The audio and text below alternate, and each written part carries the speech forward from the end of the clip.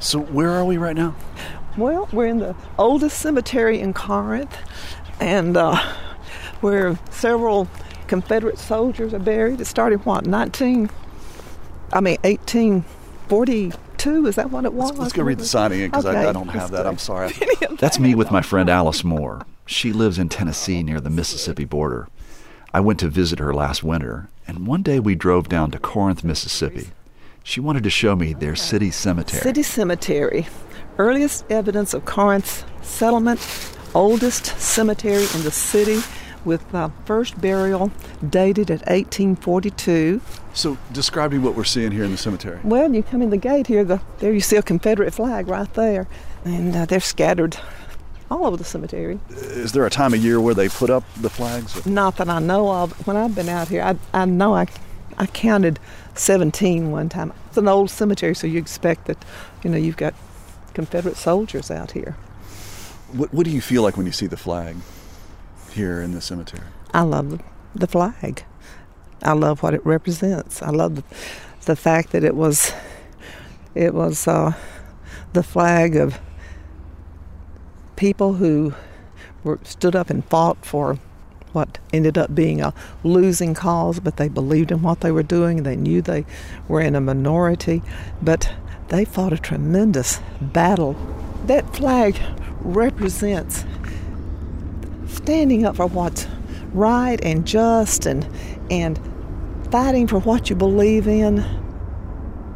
Do you understand that the Confederate battle flag, to many people in this country, that it's a symbol that is akin to the swastika, and that it's very difficult for them to see it any other way?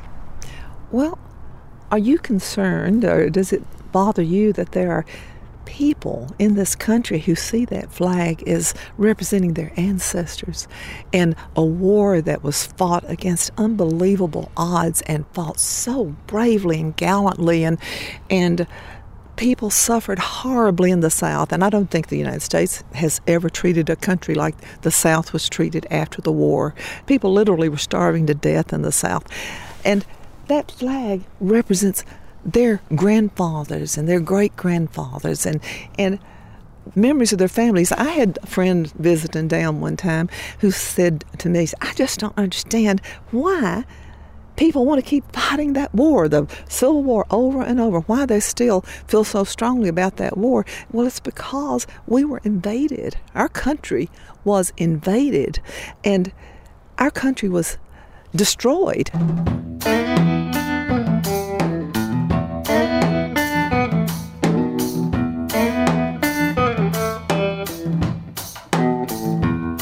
This is Us and Them, the podcast that tells stories from America's cultural divides. I'm Trey Kay. Today we're looking at two icons of the Old South, the Confederate flag and the song Dixie. The Confederate battle flag has been big news this past couple of weeks. There's been pictures circulating of the man who confessed to shooting 9 African-American people in a South Carolina church. He's posing with Confederate flags. That led many people to call on South Carolina to stop flying the flag on the Capitol grounds. That brings me to the subject of the Confederate flag that flies on the State House grounds. That's South Carolina Governor Nikki Haley at a news conference. She's a Republican, and she's spoken against taking the flag down in the past. But she changed her mind after the shooting. We are here in a moment of unity in our state, without ill will, to say it's time to move the flag from the Capitol grounds. But experience tells me that people won't let the Confederate flag go without a fight. People like my friend Alice. For a long time, I've tried to understand why some Southerners, nice people, people I like, people like Alice, why they have such deep affection for the flag.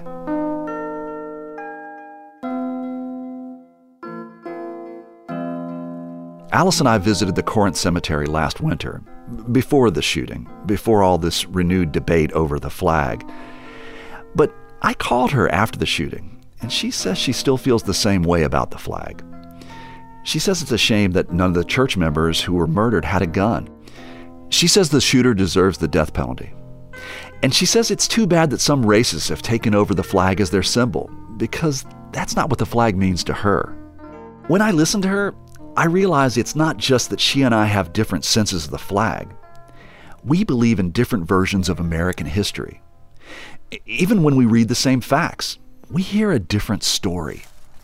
So it's unfair to you that this icon, the flag, continues to be associated with slavery.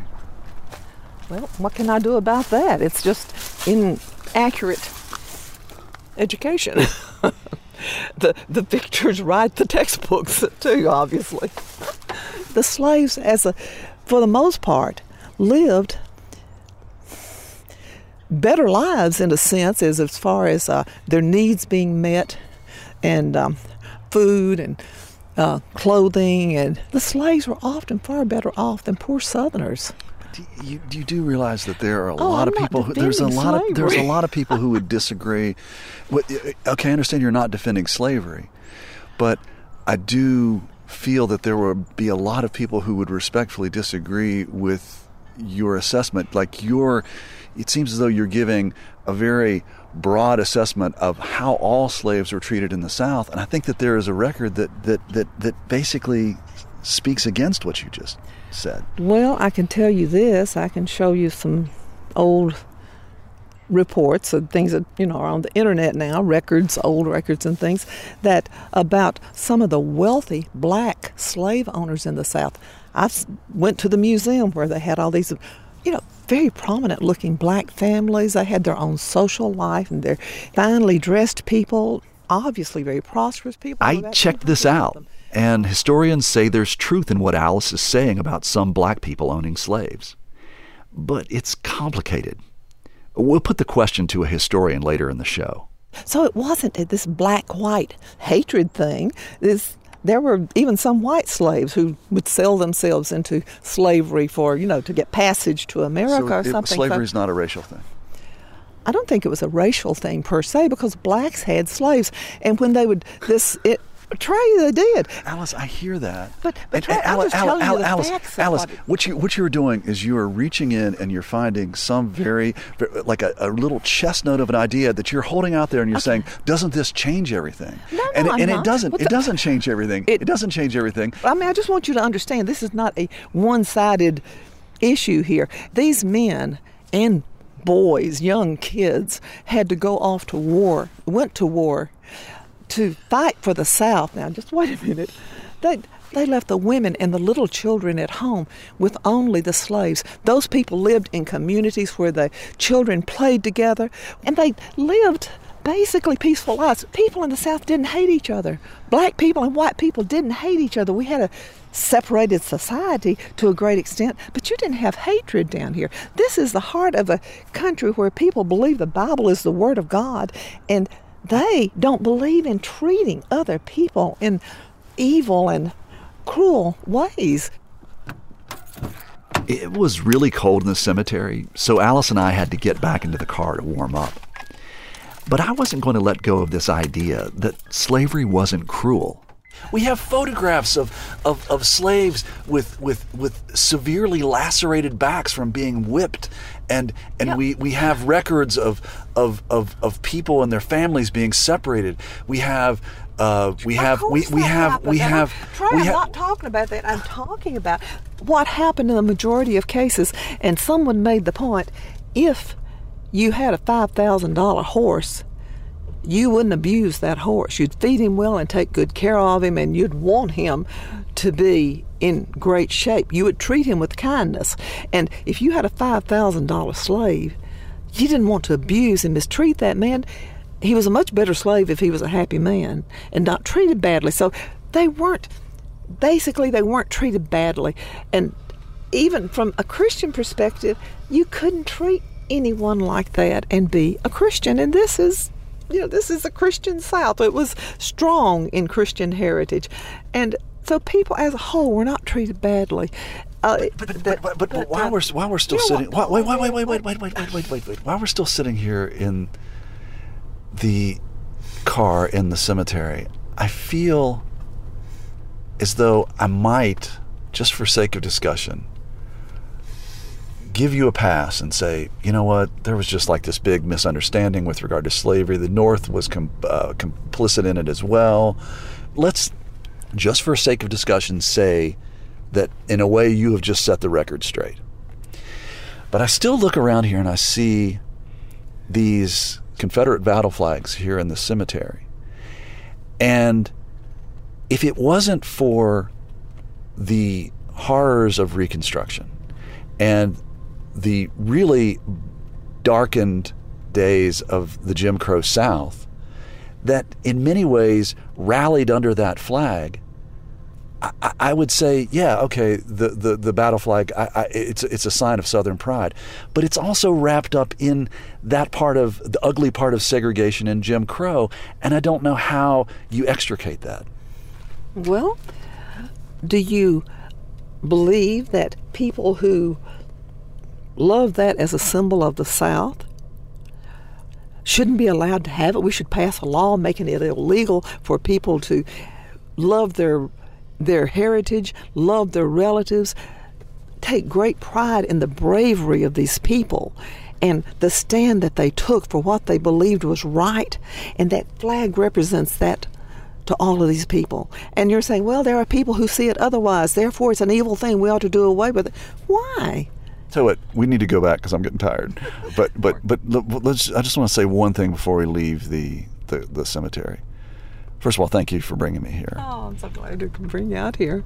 And the sun is setting here right now, and actually the light looks like really, really lovely here on the cemetery. I mean, just what are your final thoughts as we're pulling away?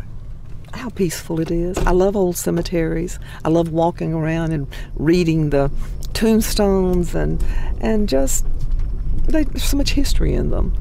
And I just love this one in particular because it's small and, you know, encased in a brick wall like this, and it just tells a story. It just is representative of this section of the country, I think.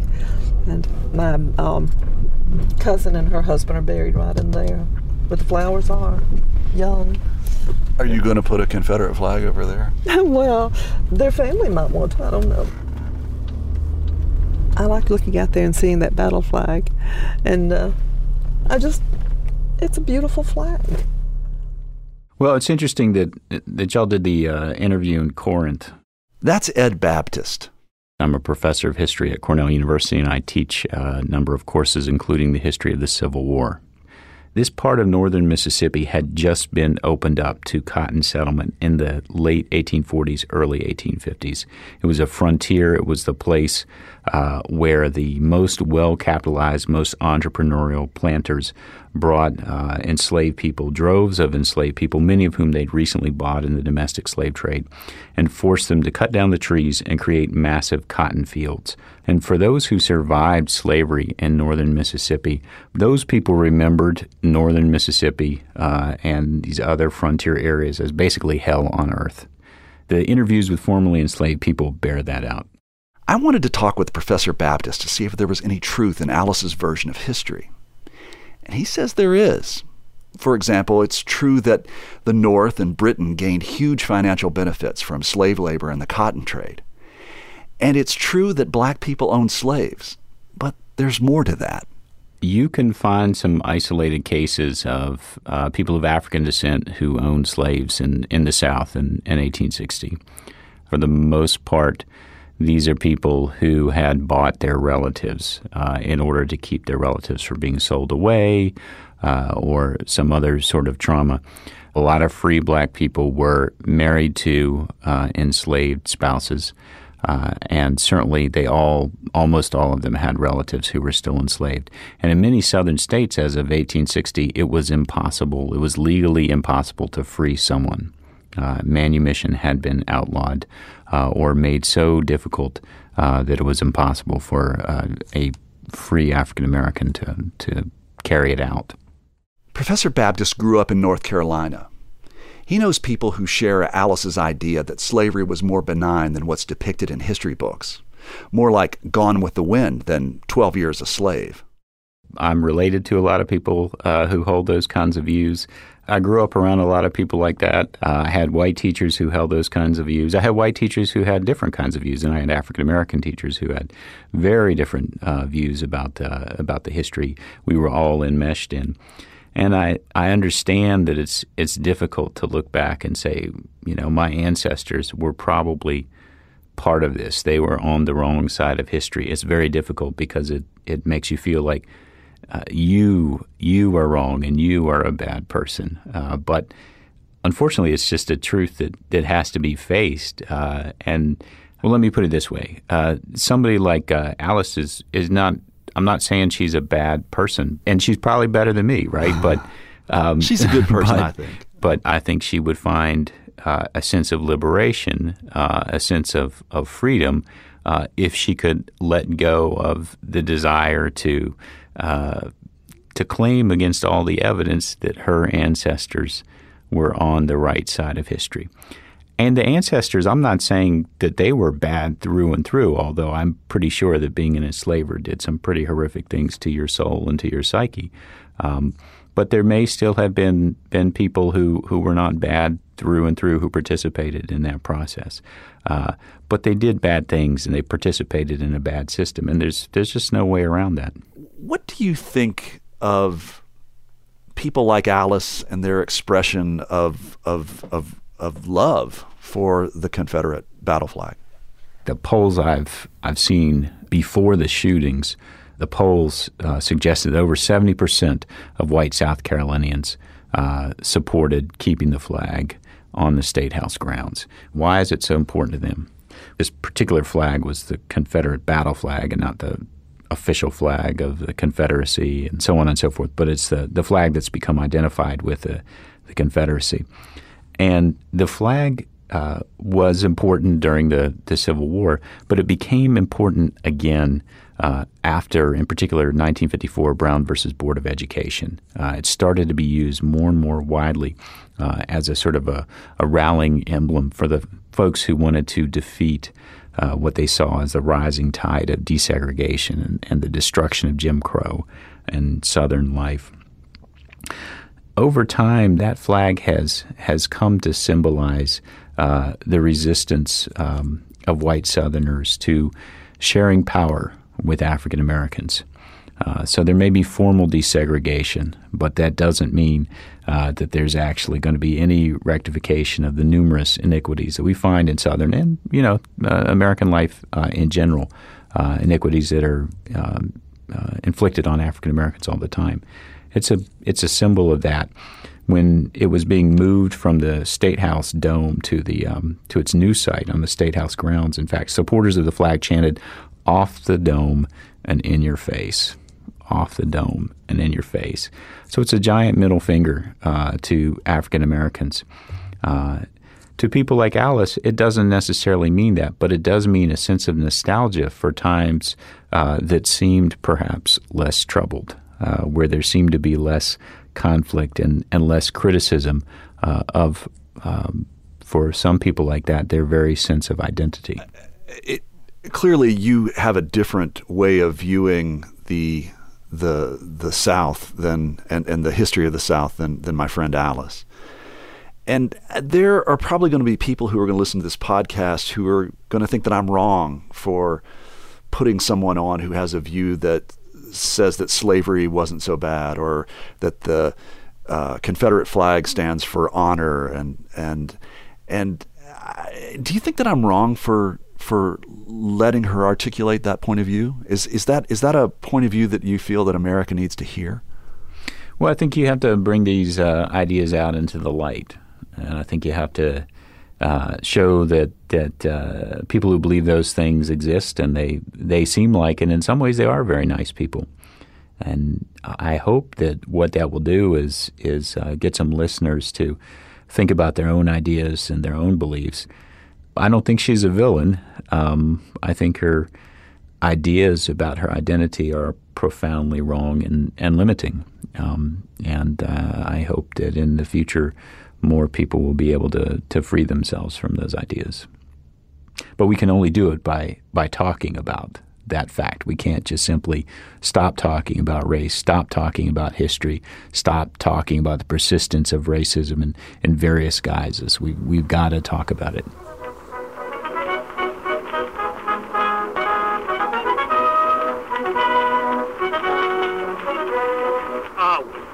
In the land of cotton, old times are not forgotten. Look away, look away, look away, Dixieland. The Confederate flag isn't the only enduring symbol of the Old South. How about this song?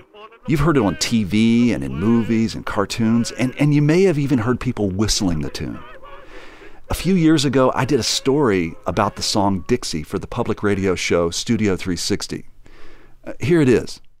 On April 4th, 1859, while the clouds of war were gathering in America, Bryant's minstrel show, performing at a Broadway theater in New York City, was about to inject one of the most memorable and ultimately most controversial songs into the nation's bloodstream. Ladies and gentlemen, it is now my pleasure to present a new ballad written by Mr. Tambo, and I must say, against the advice of his friends. It is entitled Dixie. This scene, from a 1943 film called Dixie, starring Bing Crosby, tries to recreate the song's debut. I wish I was in the land of cotton. Old times done, am not forgotten. Look away. Did you catch that? When Crosby, who is in blackface, sings Old Times Dar, am not forgotten, he's imitating a slave dialect, as written by a white man from Ohio.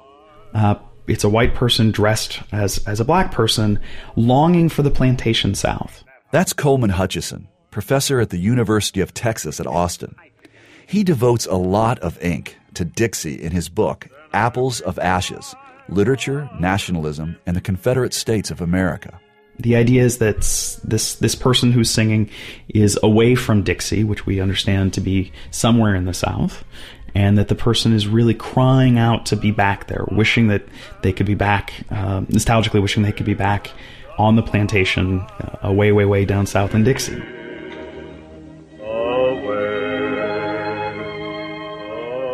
This is why many people have always regarded Dixie as racist. With its happy depiction of plantation life, it seems to apologize for slavery. We can't say precisely who wrote Dixie. Daniel Decatur Emmett, a white minstrel songwriter, most often gets the credit. But Coleman Hutchison and other scholars think that he might have lifted parts of it from African-American folk tradition and invented verses of his own. One of the things that Emmett's most famous for is his ability to record the purported sounds and rhythms of black speech. So this is a man who made his money arranging and writing songs that would stereotype and, in some ways, mock African-American speech patterns, African-American culture.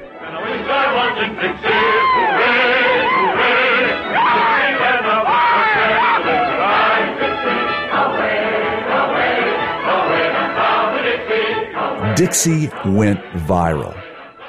And although the North and the South were about to go at each other's throats, whites all over the U.S. loved Dixie. Abraham Lincoln had the song played at his inauguration. When the Confederates were voting on secession, the band played Dixie after each vote in favor. And when Jefferson Davis was inaugurated, the song was arranged to a quick-step beat, something you could sing while marching off to war.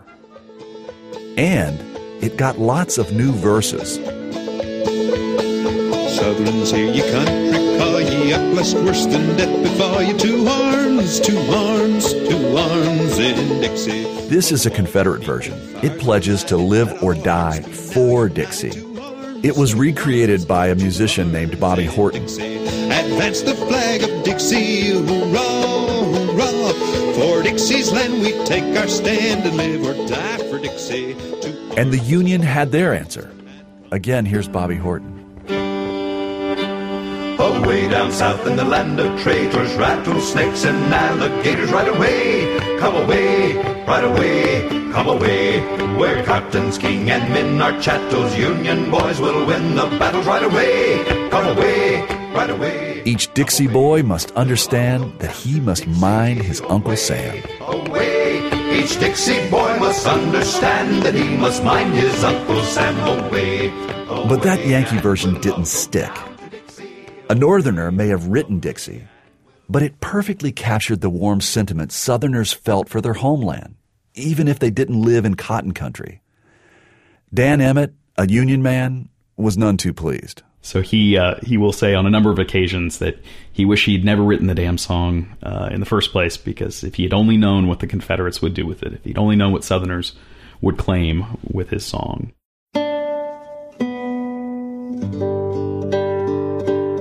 When the Bloody War finally came to a close, Lincoln asked the band to play Dixie at victory celebrations. Coleman Hutchison reads the remarks that Lincoln made at one occasion. I thought Dixie one of the best tunes I ever heard. I had heard that our adversaries over the way had attempted to appropriate it. I insisted yesterday that we had fairly captured it. I presented the question to the Attorney General, and he gave the opinion that it is our lawful prize. I asked the band to give us a good turn upon it. It sounds like Lincoln is sticking his vanquished enemies in the eye. But Coleman Hutchison sees it a little differently. I think he's really reaching out there, yes, to tweak the South a little bit, yes, to acknowledge that the Union had won, but also acknowledging a certain common culture in which the President of the Union, who has just brought to the end the bloodiest war then known to mankind, can also acknowledge an affection for the South and a willingness to work to bring it back together. But Lincoln was wrong. The North had indeed won the war, but it couldn't claim Dixie.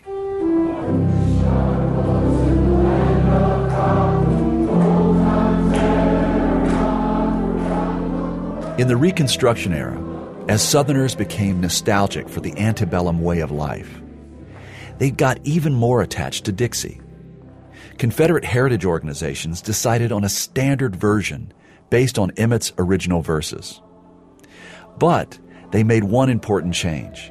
They removed the corny slave dialect because it wasn't about slave life anymore. It was more about Southern pride.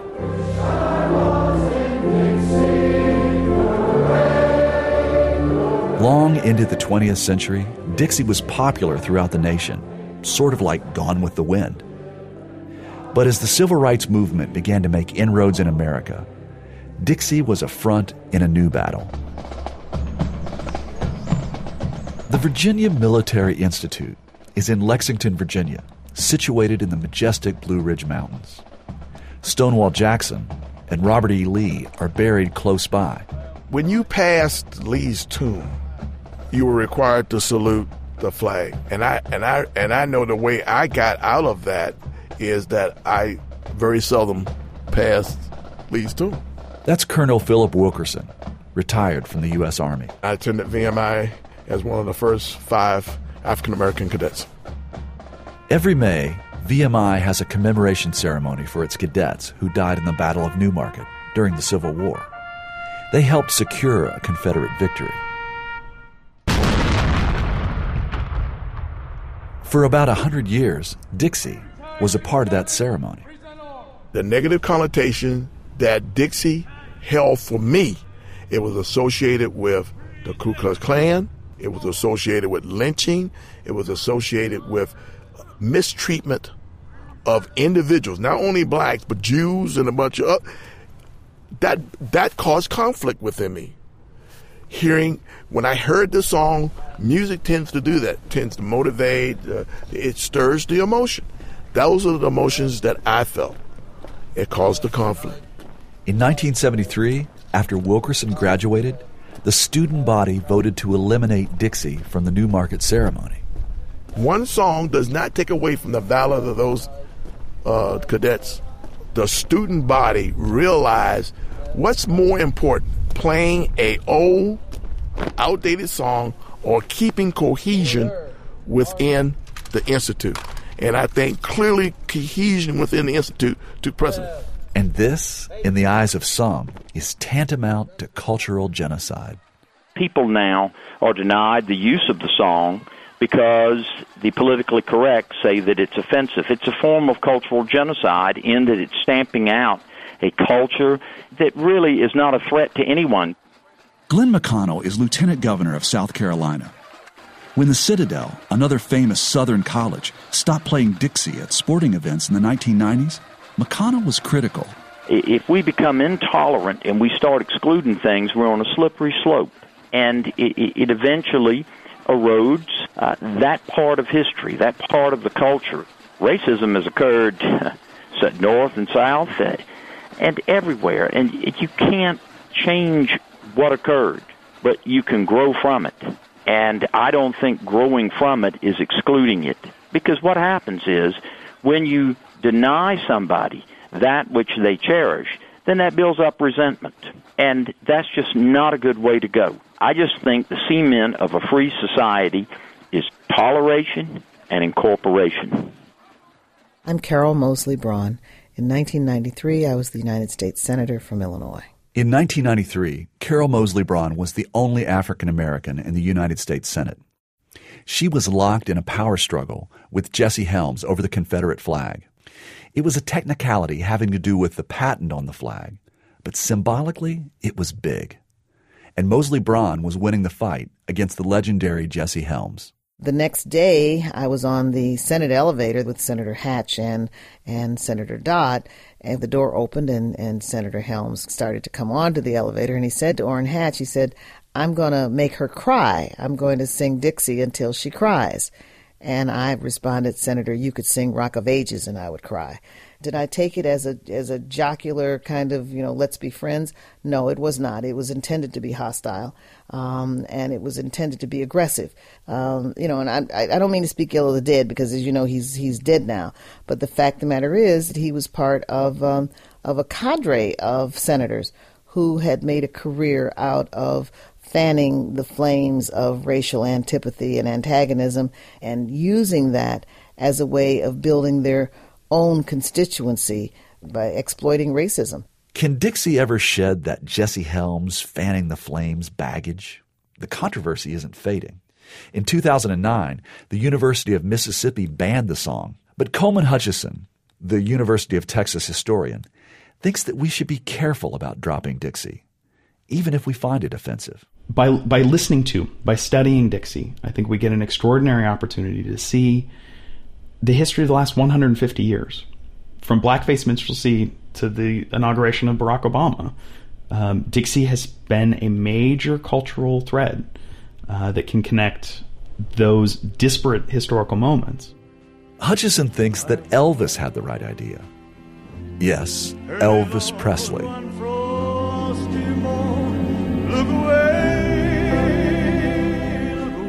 Elvis began performing a version of Dixie in the early 1970s, but the arrangement, by songwriter Mickey Newberry, gave Dixie a chaser, the battle hymn of the Republic. Glory, glory, hallelujah. Beautiful performances like Elvis's help us to continue to have an ongoing relationship with the song, help us to continue to find a place for it in our lives, our ways of thinking about the U.S. South, about the nation, about slavery, about racism. I wish I could quote you Dixie. Seems like something that American culture would want to say to this song, but it's not going anywhere.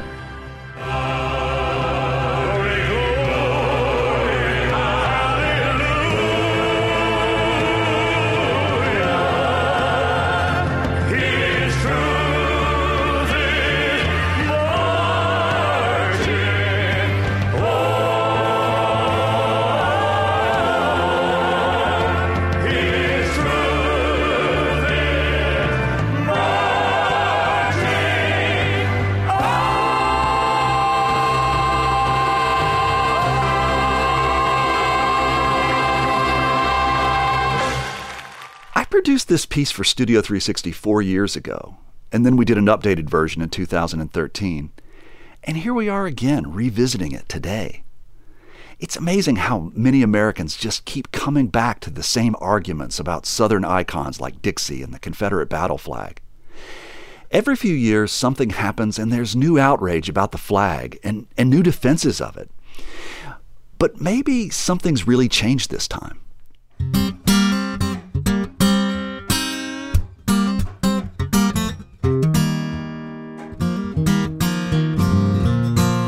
While I was working on this podcast, a headline popped up on my iPhone saying that some big retail businesses like Walmart, Amazon, Sears, and eBay are all going to stop selling Confederate flag merchandise.